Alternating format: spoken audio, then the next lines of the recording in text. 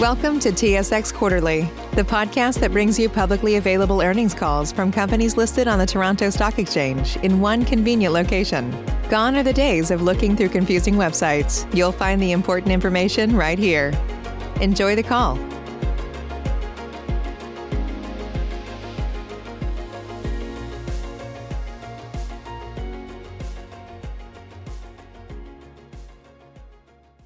Good morning and welcome to Nexa Resources' fourth quarter and full year 2021 conference call. All participants will be in listen-only mode. Should you need assistance, please signal a conference specialist by pressing the star key followed by 0. This event is being recorded and is also being broadcast via webcast and may be accessed through Nexa's investor relations website, where the presentation is also available. After today's presentation, there will be an opportunity to ask questions. To ask a question, you may press star then 1 on your telephone keypad. To withdraw your question, please press star then 2. Remember that the participants of the webcast will be able to register via webcast questions. Simply type your question in the box and click send, and that will be answered soon. I would now like to turn the conference over to Mrs. Roberta Varela, Head of Investor Relations, for opening remarks. Please go ahead. Good day and good afternoon, everyone, and welcome to Nexa Resources' fourth quarter and full year 2021 earnings conference call. Thanks for joining us today. During the call, we will be discussing the company's performance as per the earnings release that we issued yesterday. We encourage you to follow along with this on-screen presentation through the webcast.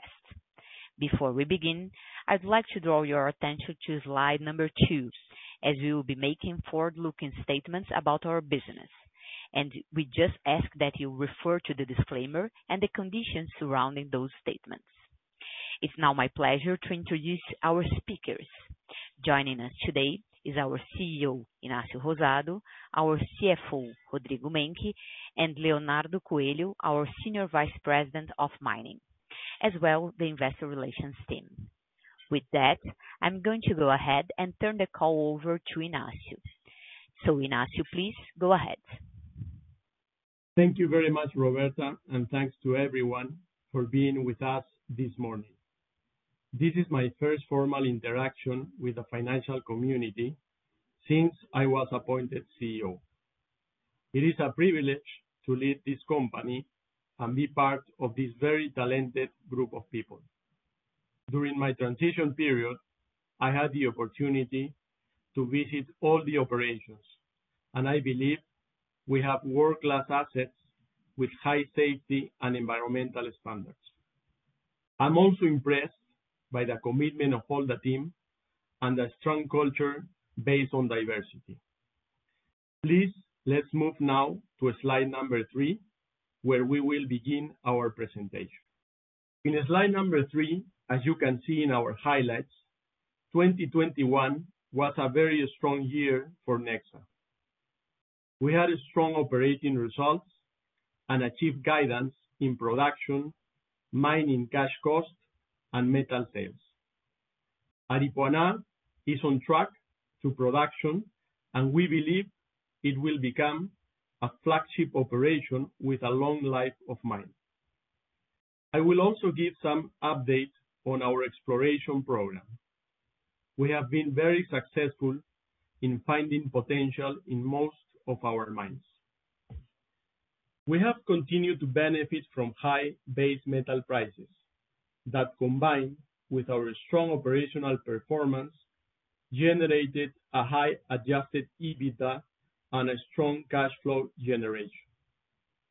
Our balance sheet continues to be strong, with available cash of over $1 billion and a low financial leverage. Finally, we remain very optimistic about market fundamentals. Moving now to the next slide, slide number 4, I will discuss our results in more detail.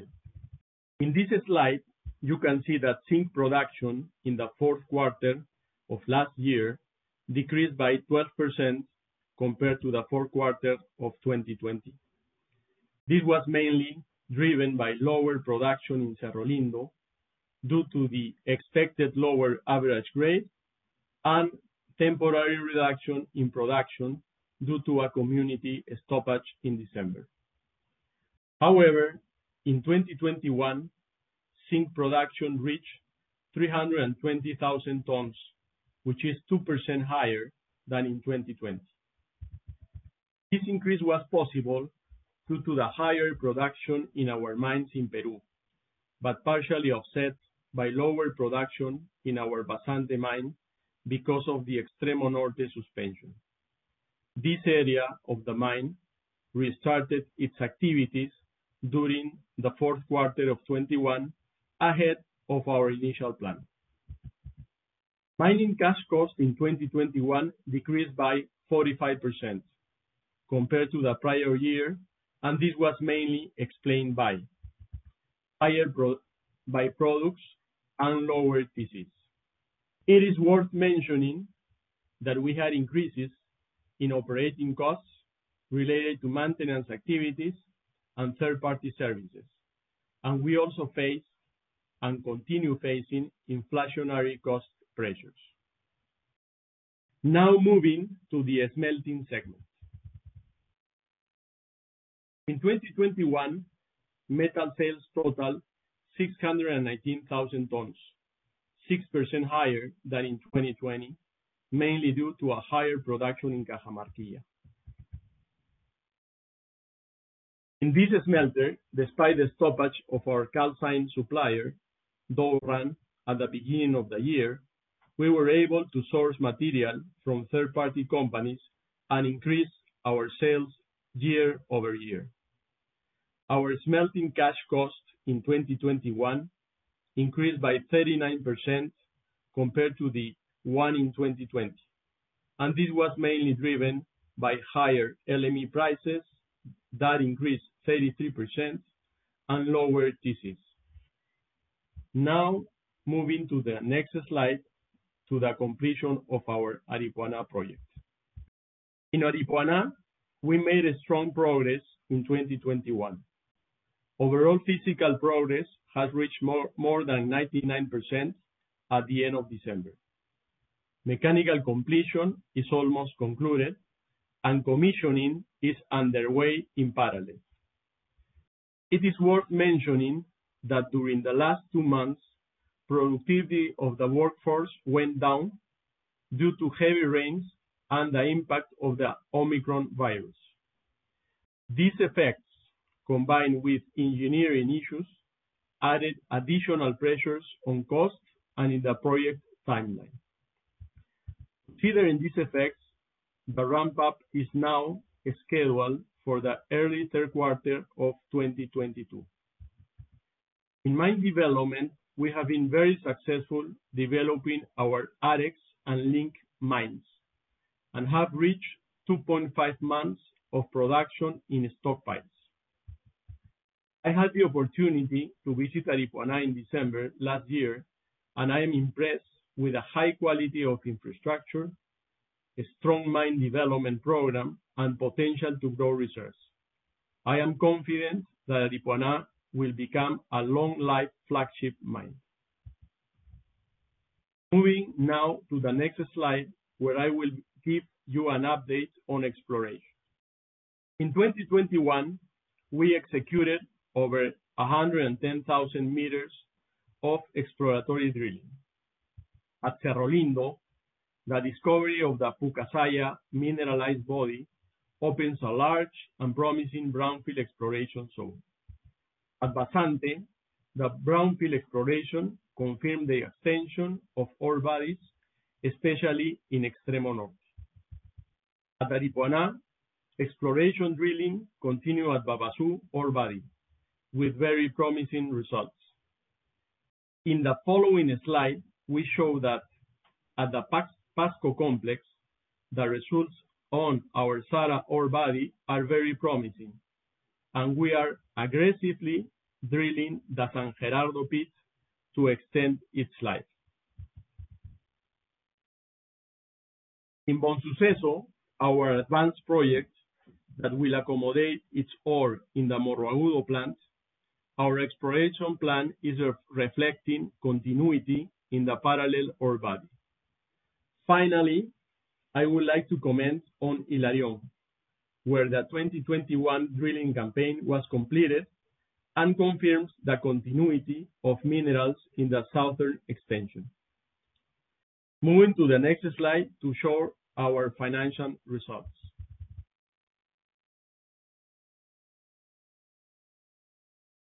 Beginning with a chart on your upper left, consolidated net revenue for the fourth quarter grew 7% compared to the fourth quarter of 2020.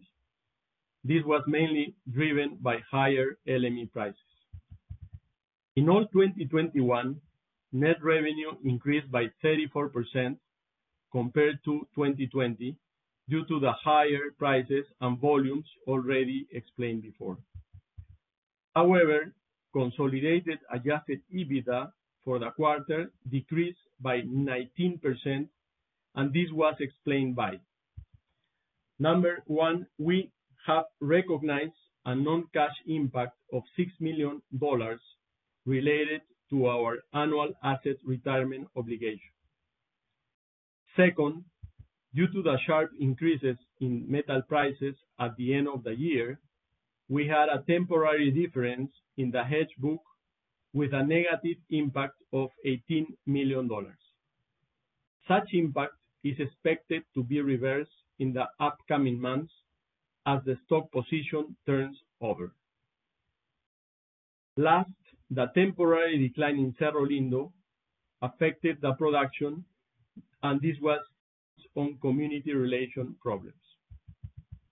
Nevertheless, the adjusted EBITDA for 2021 was a record high and increased 75% to $704 million. This was driven by higher volumes and increases in prices. In the next slide, I will discuss the financial performance by segment.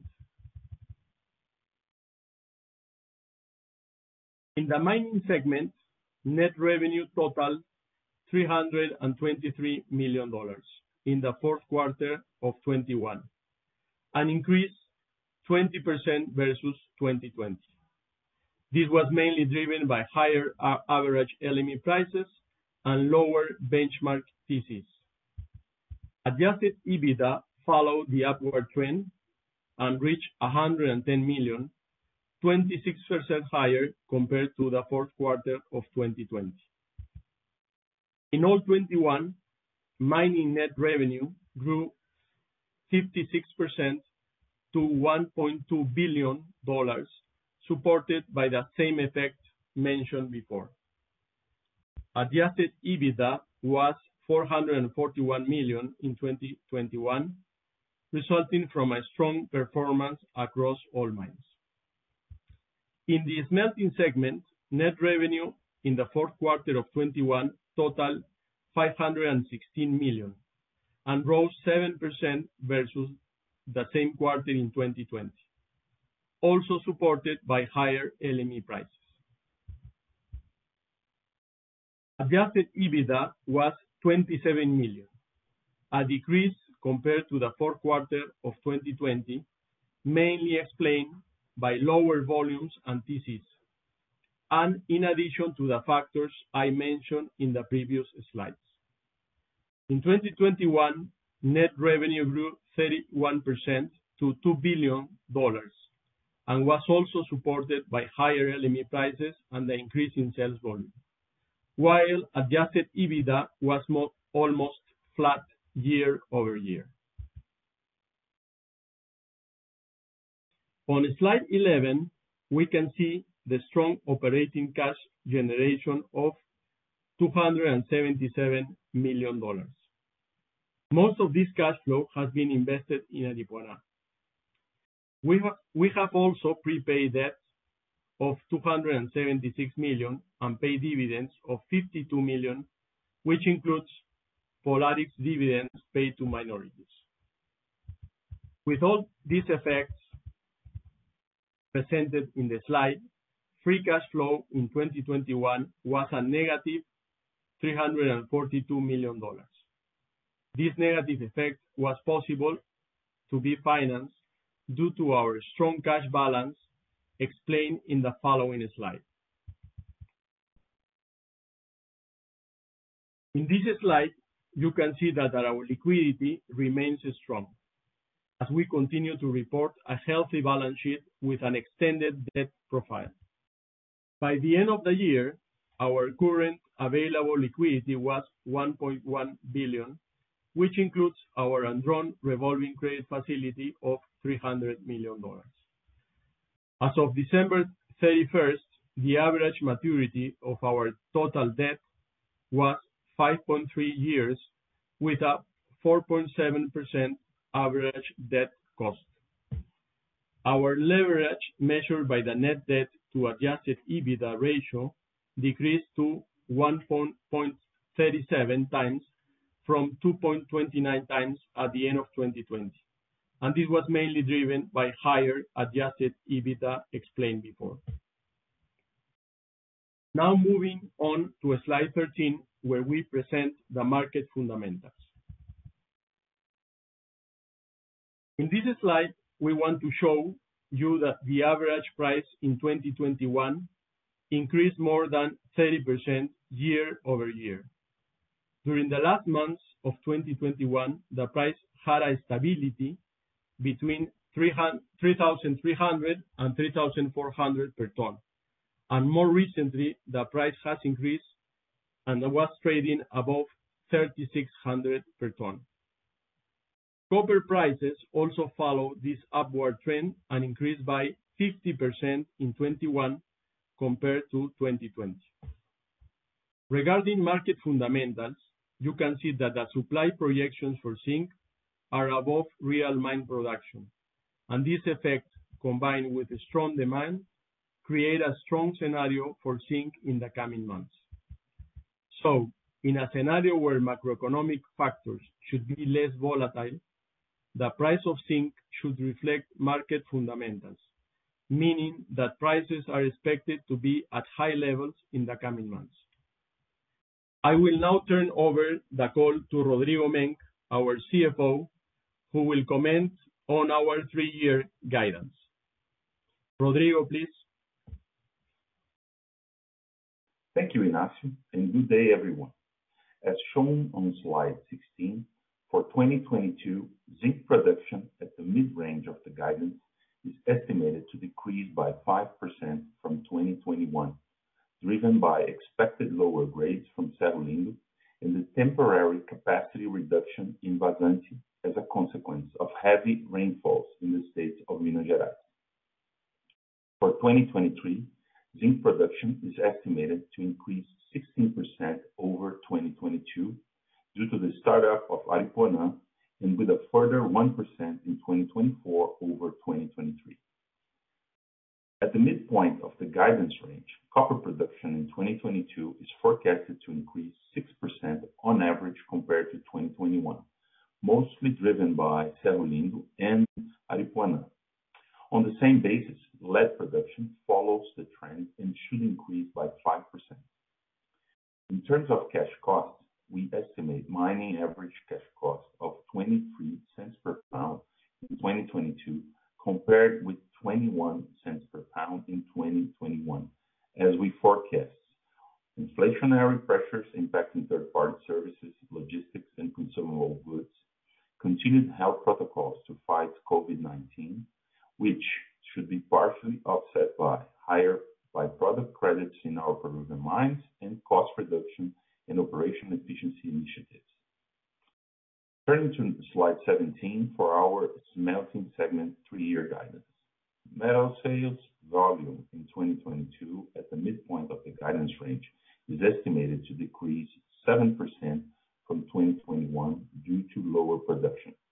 As we disclosed in the first quarter of 21, our calcine supplier in Peru shut down its facility, and for the forecasted period, we are assuming it will not resume activities.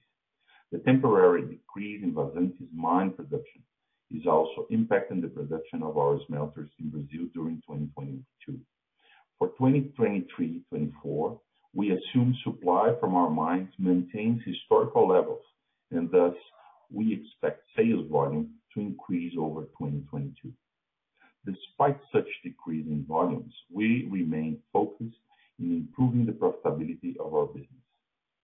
In terms of cash cost, we estimate smelting average cash cost of $1.15 per pound in 2022, as we forecast inflationary cost pressure on third-party services, consumable and labor costs, higher energy prices, and concentrate prices at higher levels, which should be partially offset by higher byproduct credits and continued cost reduction initiatives.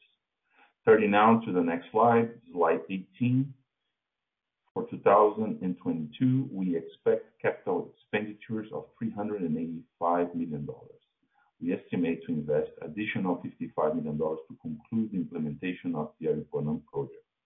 Sustaining investments are expected to total $256 million, including $42 million to Aripuanã's sustaining expenses. Also, we expect to invest $12 million in technology and contribute $5 million to our host communities, where we invest in education, training, and we endeavor to hire local services, supporting their social and economic development.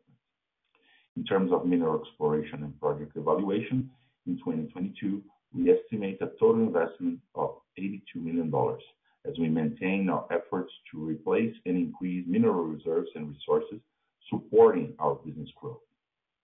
Moving to slide 19, where we provide more details of our exploration strategy for 2022. We plan to drill over 120,000 meters, being approximately 63,000 meters in Peru, 50,000 meters in Brazil, and the remaining amount in Namibia. Our focus is to expand mineral resources through brownfield and infield drilling near operating mines and extension drilling on advanced projects. I will now handle the call back to Ignacio for his final remarks. Ignacio, please. Thank you, Menk. I am now on slide 20. I would like to close this presentation by briefly explaining our priorities for this year. We need to focus on taking Aripuanã into production and work on its life of mine extension. We also need to continue working on improving our cash generation from our operations. I believe there is still room for cost reductions and capex optimization. Extending our life of mine of our mine assets is also a priority, and this action has to be implemented in combination with a clear growth strategy in copper. Finally, a strong balance sheet is a priority, so we can fund most of our growth with our cash flow. Thank you all for attending this presentation. I will now open up for questions.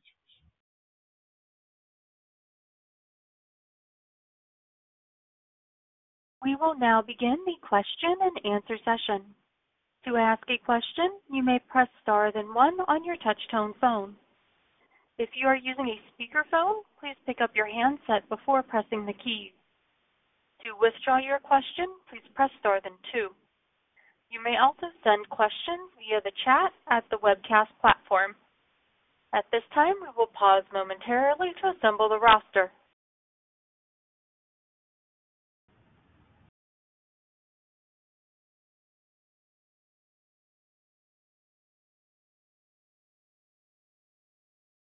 Say goodbye to your credit card rewards. Greedy corporate mega stores, led by Walmart and Target, are pushing for a law in Congress to take away your hard-earned cash back and travel points to line their pockets. The Durbin-Marshall credit card bill would enact harmful credit card routing mandates that would end credit card rewards as we know it. If you love your credit card rewards, tell your lawmakers, hands off my rewards. Tell them to oppose the Durbin-Marshall credit card bill.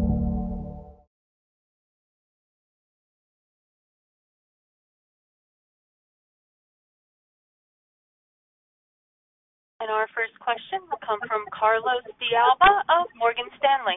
Please go ahead. Yeah, good morning, everyone. Thank you very much. Ignacio, good luck with your new responsibilities as CEO. I have a couple of questions, maybe three questions. One is on the smelting results in the fourth quarter, which were very challenging and below what we were expecting. And those are related to the price effects. One is the hedge, and the other is the what it was called adjustments on the quotation period in that operation. Could you maybe give us a little bit more color on the quotation period? That maybe that is provisional pricing, but what we see is that zinc prices increase following September 30th, and therefore we would probably expect a positive impact on higher zinc prices versus the curve that existed at the end of the third quarter. So some color there will be appreciated. Maybe we just didn't have it clear. And then on the hedging also, could you give us some comment as to what exactly is the smelting business being hedged or has been hedging, given that prices went up and that would have been a negative for the smelting business, but we would have thought that then the hedges would have give you a positive benefit or positive result, as potentially that was what we would expect the company was going to try and hedge. And then finally, if you could give us some color on what are the conversion costs embedded in the guidance for smelting in 2022 to 2024 period. Thank you very much. Okay, Carlos. Thank you for the questions. Do you listen to me? So, Menk is going to give you more color on the detail on hedge. But first, I would like to comment that and reiterate what happened what I explained in the presentation, that the hit we got in the fourth quarter of 2021, and this was a big hit in our EBITDA, was around $40 million. One was because of Cerro Lindo, $6 million, and this was this 4-year stoppage that we have because of community relations programs. The second one was $6 million related to mine closure effects. This is a non-cash item. This is a provision. Yeah. The third event that happened is that there are almost $10 million on Aripuanã that there are expenses such as insurance and other expenses, the construction of the hospital in the town and others that you cannot capitalize in the project. So these are new to us. So these were mainly affecting the fourth quarter of 2021. And on top of this were the $18 million on hedge that hit us. But it's very important that we know that this effect is going to reverse. So Rodrigo is going to explain this effect to you more clear, so you can get a flavor of what's happening and how is this going to reverse. Carlos, nice talking to you. The hedge that we do is not hedge on pricing for final sales only. This would be fixing the revenues, and this is not the intention. What we call here hedge book is to match the QPs for the concentrate we buy from third parties in relation to the zinc metal that we're selling on the other end, originated by this third party concentrate. So the idea here is pretty much to match the cash flow from what we buy, which usually is QP M-1, and then what we sell, which is the QP of the month, and we try to match this. There is a part of the entry of the concentrate and the zinc metal that goes to inventory. And this is what imbalanced this specific hedge, because there was an increased position in inventory, which will be sold in the coming months and will reverse the negative impact of the hedge of that month when it turns into cash generation. Do you see my point? Is it clear? Yeah. Thank you, Rodrigo. Yeah, and one more comment, Carlos, because we were reading most of the reports that came out this morning, and we thank you for that. Is that in terms of costs, yeah, the cost per ton in the mine and the cash cost overall were in line with what we had. We didn't have increases on those. We had inflationary pressures in some items that we don't control, and we have some maintenance additional costs and some third-party services costs that are always happens when we have prices that go up, no? Costs related to labor because people demand more salaries, costs related to oil, costs related to energy today. Energy today is going up, and others. So we have been able to offset most of those with some productivity measures. So the cost part at the mines is becoming flat, and we are expecting similar trends in 2022. So I wanted to tell you this because this is important for us that you will know. We will provide in the coming months more color on costs. We know that we disclose costs on a cash cost per pound basis, and we would like you to expose more in terms of costs at the smelting and at the mines. Thank you. And just on cost then, or the guidance on the smelting cost, you provide the cash cost guidance. Can you give us the underlying assumptions for conversion costs that basically do not include the benefit of byproducts? We don't have that information to be disclosed now, Carlos. Conversion cost is something that we are following up constantly so that we can have a reliable source of information. And once we have the performance of this specific KPI, we intend to disclose an additional guidance for next year. So I would ask you for a bit of patience so that you can follow up this information in the coming quarters. All right. Thank you very much, Rodrigo. Thank you, Carlos.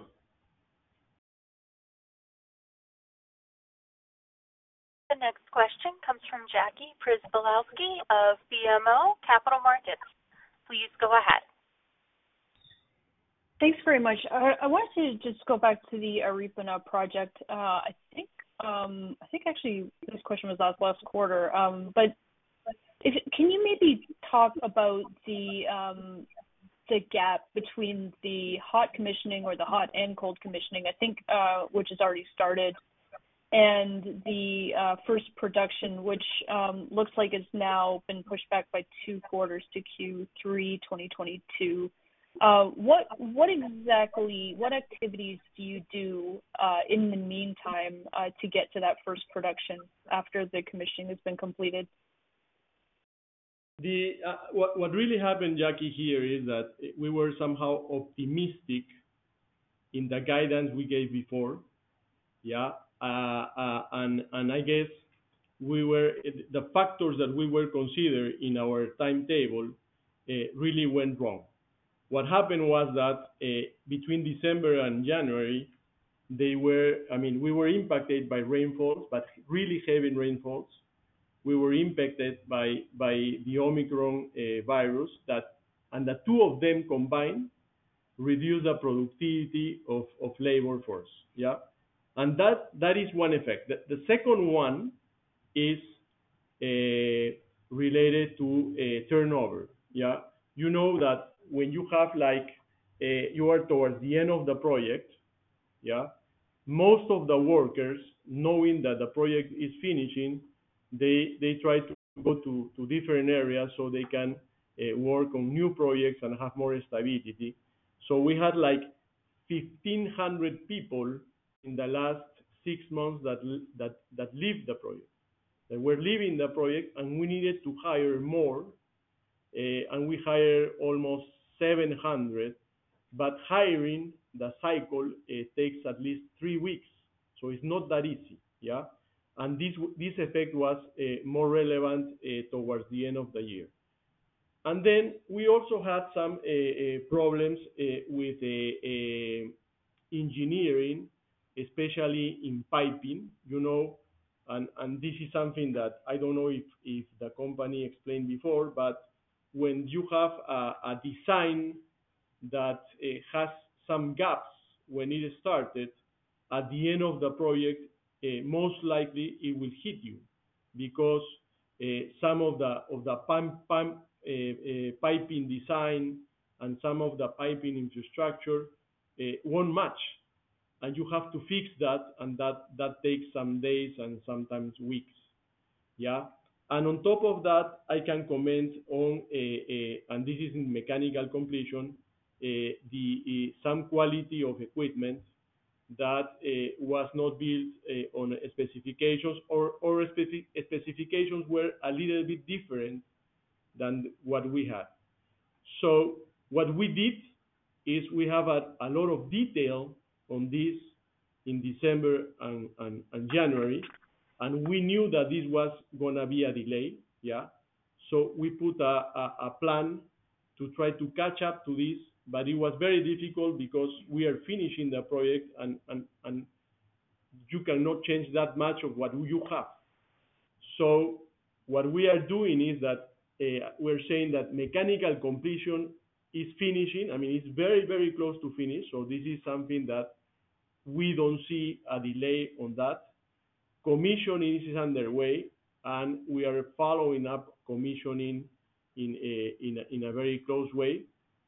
And the ramp up will come after commissioning, but you know, and well, at least this is the experience that we have, between the commissioning and the ramp up, I mean, it could be 1 or 2 weeks of delay because it's always a matter of the process. So with all these factors, yeah, we wanted to be more, give more clarity to the market. I know that the market it was not expecting this. I know that we have been missing this guidance in the last year, and this project was a difficult one and created a sort of gaps on credibility on Nexa. But the only thing that we can do now is make sure that we finish the project in a good way, yeah, and we are expecting to start the ramp up and production in the third quarter, hopefully early third quarter. We will keep you up to date. Yeah. So having said this, given that I am new, yeah, to this, and I understand all this frustration of the market, I really, Jackie, want to focus on the future of Aripuanã, because yes, we spent more than $600 million here, yeah. This mine is gonna become a reality this year, and what I have seen in terms of the future of Aripuanã is very good, because the ramp up, the mine is prepared for the ramp up. The mine is prepared for the plan for the following 2023, and today we have like 11 years of reserves, yeah.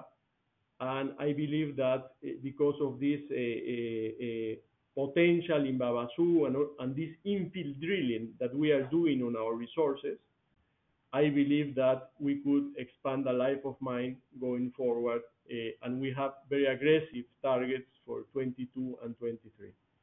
So, in summary, we were optimistic on the timeline. These effects that I explained hit us very much. We are towards finishing this. It's going to be easier in terms of we know what we need to do. We will make sure that we are tight on doing what we need to do. We are focusing on the ramp up, and also we are focusing on the future of Aripuanã.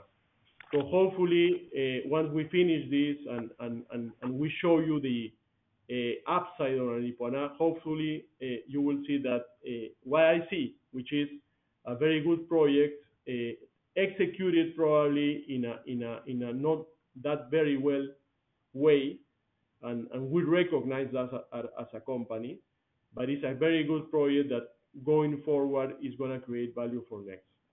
So that's more or less, Jackie, the explanation. That's super helpful. Thank you very much, Ignacio.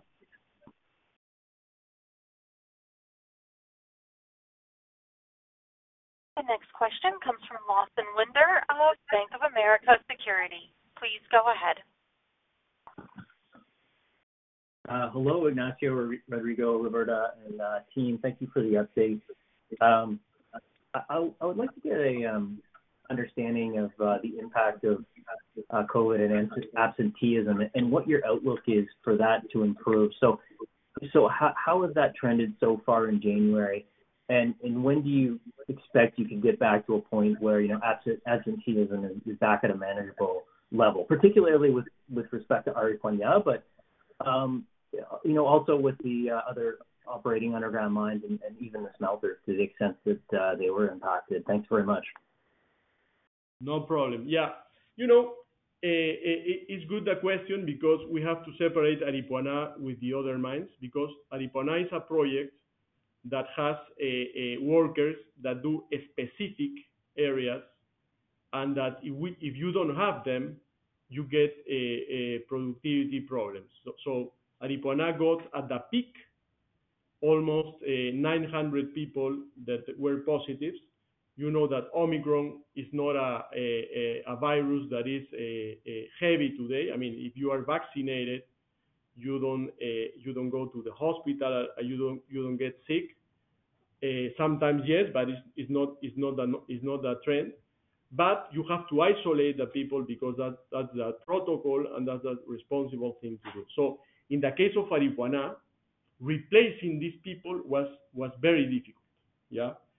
In the case of the mines, even if we were following the same effects and we were seeing increases in positive cases week on week since I would say last week of December and January and towards the end of January, yeah.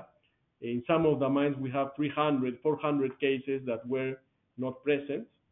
You can focus on activities that are related to the production, and this happened. No, we were hit in Peru more because the loss in Peru, when you are positive at the beginning, you needed to isolate people for 14 days.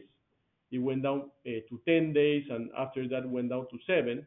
But in Brazil was easier because it was only 7 days. So the people going back to the mines and smelters in Brazil was faster than in Peru. So, but what we did was try to make sure that with all these safety protocols that we follow, we make sure that the main activities do not affect production were being taken care of. So we got some delays on, let's say, development of the ramps and the stops, some projects that are delayed right now, but these are not critical for this quarterly production. However, we will need to catch up with those activities in the future, yeah, and we are taking care of those activities right now. So the short question is, the COVID didn't impact the mines and the smelters, impacted the Aripuanã project, and this is the case in Brazil and in Peru, and I would say most of the countries, the trend is going down of positive cases in most, and this is not the exception for Nexa. So since the last 2 weeks, we have been we've been looking at trends that are negative. Positive cases are lower now, so we are recovering from that, and we are doing much better.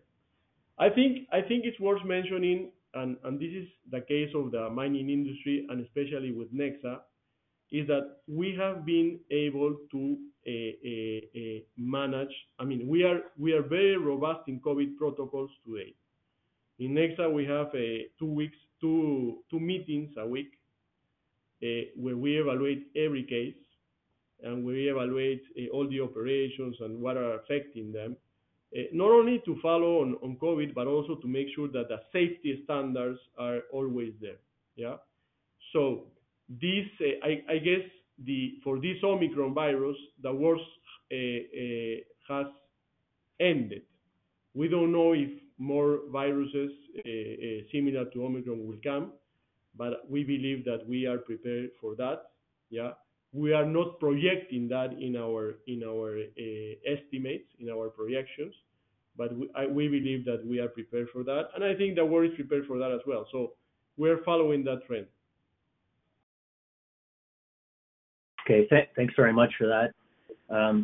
Also, I'd like to ask about the cost reduction initiatives, and particularly for 2022. Which of those do you view as the most promising, and could we start to see those flowing through with lower 2023 like unit cost guidance versus the 2022? Yeah, I think we have our VP, senior VP of operations here. I don't know, Leo, if you want to comment on those. I think I can add some comment on that, Ignacio. And I think most of the cost optimization or reduction initiative, it's coming through looking all the cost lines that you have. Also addressing some productivities increment that can, in the end, reduce our costs. And this is changing the way you are operating nowadays, trying to offset the inflationary increments that we are seeing so far. And what we are targeting right now is to really come back, look again for some productivities and cross initiatives that can go across all the operations, so that you can try to raise new additional cost initiatives to continue work on the program as we did so far. So productivity, some cost reduction, and some cost optimization were the ones that have been followed so far. And would you? I don't know if you want to comment now, but just in terms of 2023, can you see some positive impact in 2023? Would that be fair to expect? It's very difficult to project that. What I can tell you is that what we are trying to do is make sure that we keep track of all mines and smelters on a monthly basis in terms of costs and capex. What Leo is explaining is that, I mean, if you see, I would say if you put all the pie on costs, 30% of the costs are productivities, are people. So we are this year we are focusing on that very much. We are, as Leo was saying, we are also focusing on other initiatives. Yeah. So this trend is gonna go and it should be impact 2023 as well. What happens with inflation in 2023, we don't know. But we know that most of the inflation of 2022 is gonna be offset not only with these measures at the mine, but also with other, I would say, initiatives in logistics, no? Because there are some prices that you don't control, no? The price on oil, the price on energy, you don't control. But in the prices that we control, we are trying to find more initiatives to try to compensate in part these pressures. But to go farther to 2023, I would say is difficult, yeah? Because the one factor that I would like to mention also is that the FX in Brazil has been helping us. Most of the costs in Brazil are in reais, so FX is helping us. Not in Peru. In Peru, a good part is in dollars, but that is helping us. So there are some variables that we don't control, that we don't know how they will impact in 2023. But what I can say is that what we are always aiming, and this is something that, as I explained, we're gonna build a month on month, is to make sure that our cash cost per ton, that is the one that Leo really controls, and Boleta and the smelters as well, the conversion cost, is always flat or goes down in terms of productivity measures that we take to be more competitive. So that's more or less this explanation. So I don't know if you have any other questions here.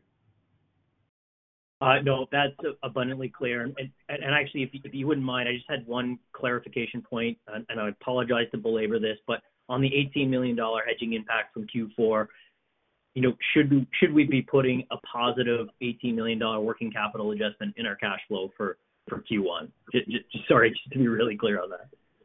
Conceptually, yes, but it will depend on how this inventory is realized throughout time. So conceptually, it should be the case. Of course, there are some variances, but when you consider inventories being accounted for as first in, first out, this is diluted throughout the quarter.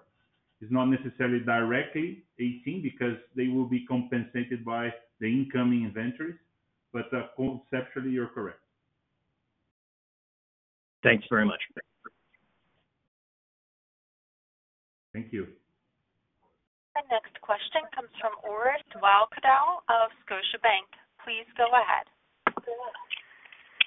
Hi, good morning. Ignacio, I'd like to get some color from you just as the incoming CEO and how you see the future of Nexa with respect to growth.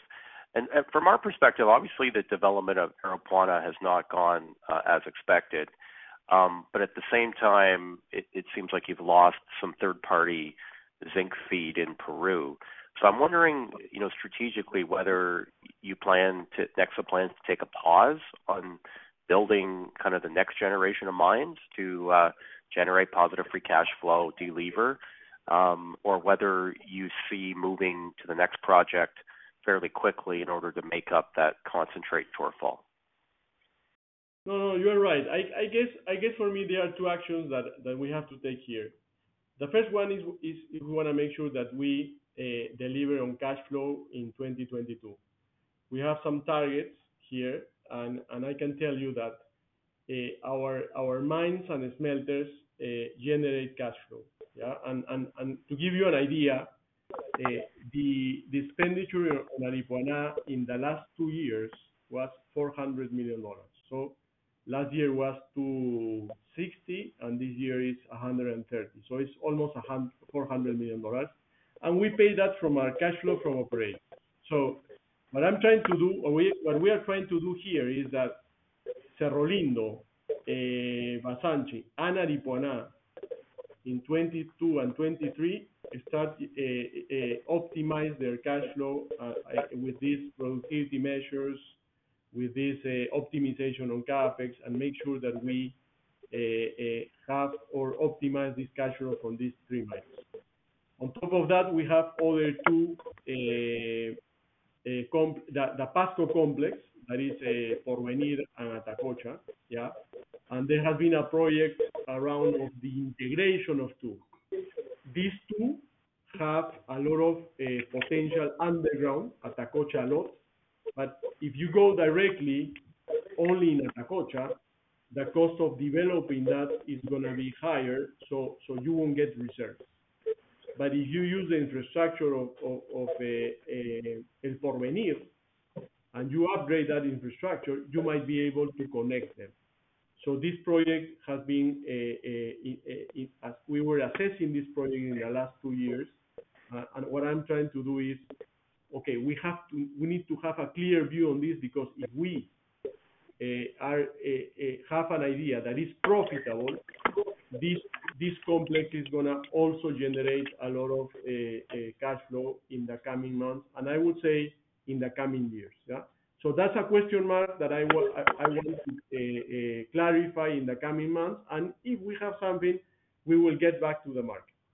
On top of that, we have a small mine that is Morro Agudo in Brazil that has all the infrastructure, has the plant, has the tailings dam, has the camps, has good infrastructure, and it's a mine that doesn't generate a lot of cash flow. But there is this Bon Suceso project that is very close, yeah, and that is going to FEL 3. So if we believe that it's a good project, if we see that it's a project that we have to implement, this metal is going to be accommodated in Morro Agudo infrastructure. Yeah. So for the time being, we have three important mines that generate between, I don't know, 280 to 320,000 tons of zinc. You have Cerro Pasco that we have to get clarity, and then Bon Suceso, Morro Agudo. That view that I have, and I have been sharing this with the team and the board, is that okay, this amount of zinc in the coming years is enough for us to be diversified or to be concentrated on zinc. We have a project that is Hilarion, very promising but very early stage. Yeah, we are assigning some budget this year, but it's something that is early stage, and we will evaluate if we will be Hilarion in the future. Yeah, and that's the zinc part of the equation. The other part of the equation is, okay, guys, we have to diversify the metals, and we have to enter in copper. Yeah, and what we are aiming to do in copper is today we produce 30,000 tons of copper, so we are aiming to produce more, to produce at least 2 or 3 times of copper. So many things or many alternatives to do that. So you go into your pipeline and you see that you have a Magistral. Yeah, I had a quick view on Magistral, and I went through all the details, and we have a lot of discussions, and I think Magistral is a good project. It's in FEL 3, yeah, but we are assessing again the CAPEX, yeah, and we are assessing the country. I am Peruvian, I know Peru, and I don't think that this government is going to create a lot of impact in the mining sector in Peru. But this project is going to be built in the coming years. So you don't know what will happen in Peru in the future. And as a company, we need to diversify risks from Peru, especially from Peru. I have a very positive view on Brazil. So Magistral will have to compete with other opportunities that we will see in the market. Yeah, and these opportunities will be, we will try to have these opportunities in producing mines and in close to producing mines, in brownfield projects. Which ones are the best? Depend on the assessment. I mean, we know that all of them are always expensive, and this is the case of the market, so we have to be patient, but we have to be very active. We have to be very active on those. So for that, we are putting together a team that is going to take care of that, and that team has to be active in the market looking for opportunities. We are open to have JVs here to get bigger projects. We are open to many alternatives here because we want to make sure that with the zinc as a base and having exposure to copper, we will have a more diversified company. The third pillar is the smelting business, yeah? And I know that the company has been talking about the smelting business being integrated with the mines, yeah? My view is that the smelting business is strong enough to be isolated and to be profitable by themselves. What I'm trying to say here is that Cajamarquilla, which is a fantastic operation, has to look for options in the market to get the concentrates and feed the plant. It's a very, very efficient smelter and makes a lot of money. These next years, the byproducts are helping very much, the sulfuric acid especially. Tres Marias is integrated with Vazante. Vazante is a long life of mine, so Tres Marias will be there for many years. In the case of Juiz de Fora, it's not that big, but it's very efficient and it gets cash flow. So I guess the strategic plan for the smelters will be, okay, guys, how are we gonna transformate in terms of technology these 3 smelters? How are we going to be able to recover other byproducts? And how are we going to position these smelters to be low transformation costs in the future? So this is more or less the overall strategy that we have. I guess that is somehow easy to explain. I guess that it's going to be very difficult to implement, but we have clarity on that, so we will know. Thank you. I appreciate the color. So our next question comes from the webcast. Isabella Vasconcelos from Bradesco. Good morning. We'd like to know your view on the zinc market outlook given recent strong performance and all capital allocation strategy. Should we expect higher dividends while growth projects post Aripuanã take some time to materialize? Yeah, okay. As we were saying in the presentation, the zinc market outlook is strong today. Many factors. Mine supply is today low, and you can see that in the treatment charges going up. And I mean, it won't be a dramatic increase in TCs, but we are seeing TCs going up, and this is because mine supply is not catching up with the projections of the market. You go to the smelters, and smelters are facing a lot of costs, especially in energy costs. And you have the news that some smelters are announcing that they will cut production because they don't want to face these costs, and the conversion costs are too high for them to operate. So you have a scarcity on metal as well. And on top of that, you have a world that is the fundamentals of the demand are there, and the world is demanding the zinc right now. So in this equation, zinc should be high in the coming months. What could happen in, I don't know, towards the end of the year, we don't know, but this trend is gonna, we believe this trend is gonna be or gonna prevail in the coming months. Regarding the capital structure, yeah, as I was saying in the presentation, we have in debt we have a maturity of more than 5 years, so it's very goes very far in the years. We have a cash on balance, yeah, and as I was saying, we are trying to build also cash flow in these coming years, and that cash flow, part of it will go to dividends. Yes, I'm new to this, and I don't have probably Rodrigo can help me with that. I don't have like the policy of dividends, but we will give dividends back to the shareholders. Yeah, and we will keep some cash flow to fund this growth.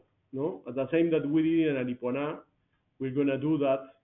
And if we have some good opportunities that are above the cash flow that we generate and the balance sheet that we generate, we will assess other alternatives.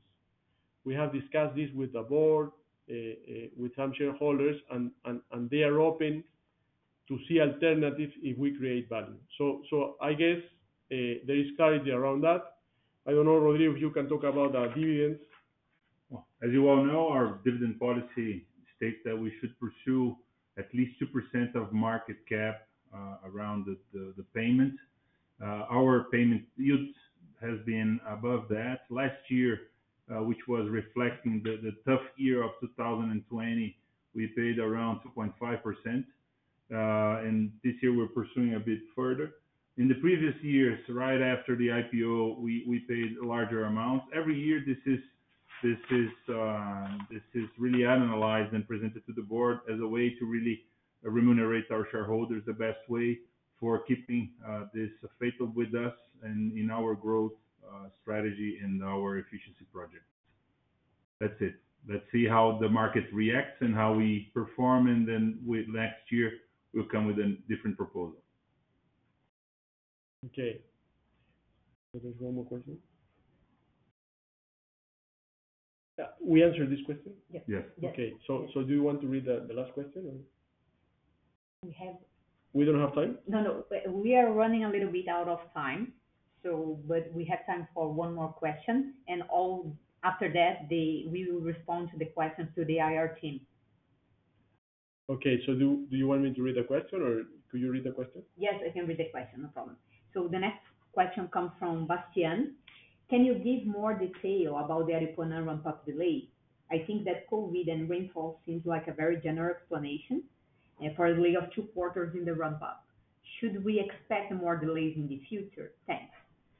Yeah, I guess as I explained to Jackie before, we were some way optimistic on the timetable, and we were considering that these factors of rain and COVID were not affecting us, but we also have other factors, as I explained, with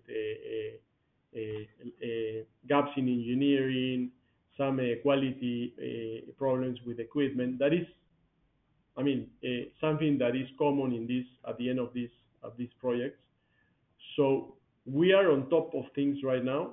I cannot tell you that we expect more delays, yeah, but I think that given that we are very very close to finish the project, I would say that we are trying to be very conservative with the projections that we are showing to you today, so we make sure that we deliver on those. Having said that, again, we want to make sure that we focus on the Aripuanã of the future, and for that we will show you the potential of Aripuanã and how this mine, even if this was a project that was not very good executed, this project is going to be a very important project for the future of Nexa. So that's more or less. Yeah. I don't know if there is other question or we have to. That concludes our question. Excuse me? That concludes our question and answer session. Now we will hand over to Ignacio for his final remarks. Mr. Rosado, please go ahead. Thank you very much. Thank you very much for all the questions and for attending this call. It's very important for us to make sure that you understand the plans of the company. Yeah, I'm very excited with this position. I guess it's a big challenge for me. I think we have everything to make sure that we create a Nexa that creates value to shareholders. We have very good assets. We have a very good, well-managed smelters. I guess it's something that we have to work on, probably more cash generation, and show the market this more cash generation. And the other thing is that we want to be closer to the market.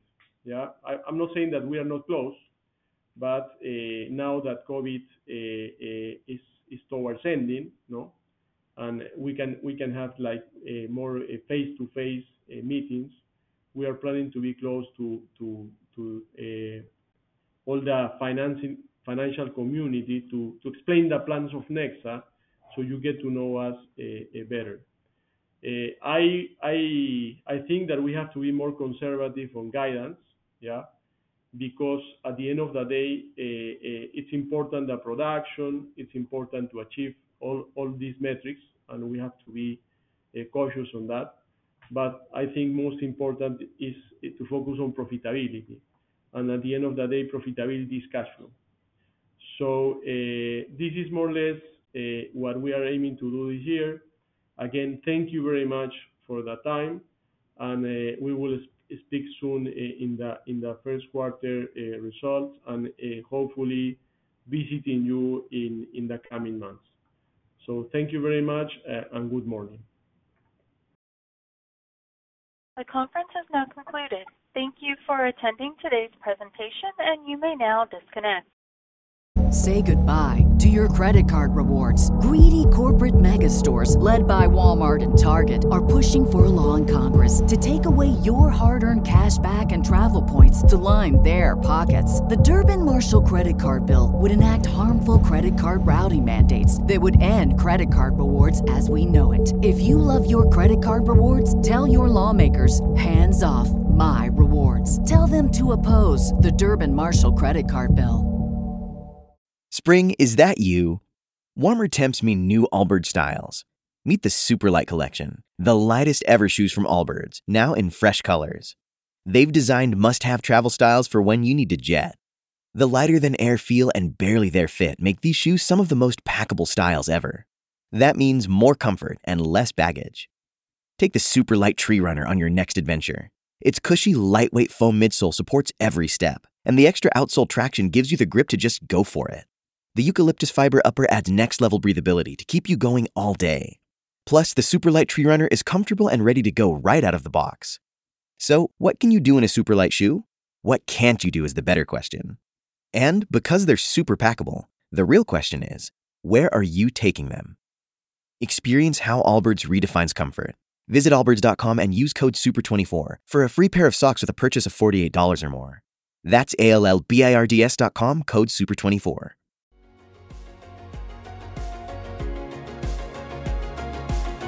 Thank you for listening to TSX Quarterly. If you enjoyed the cast, remember to leave a good rating. And remember, for any additional inquiries, please consult the company's investor relations section on their website. See you next time.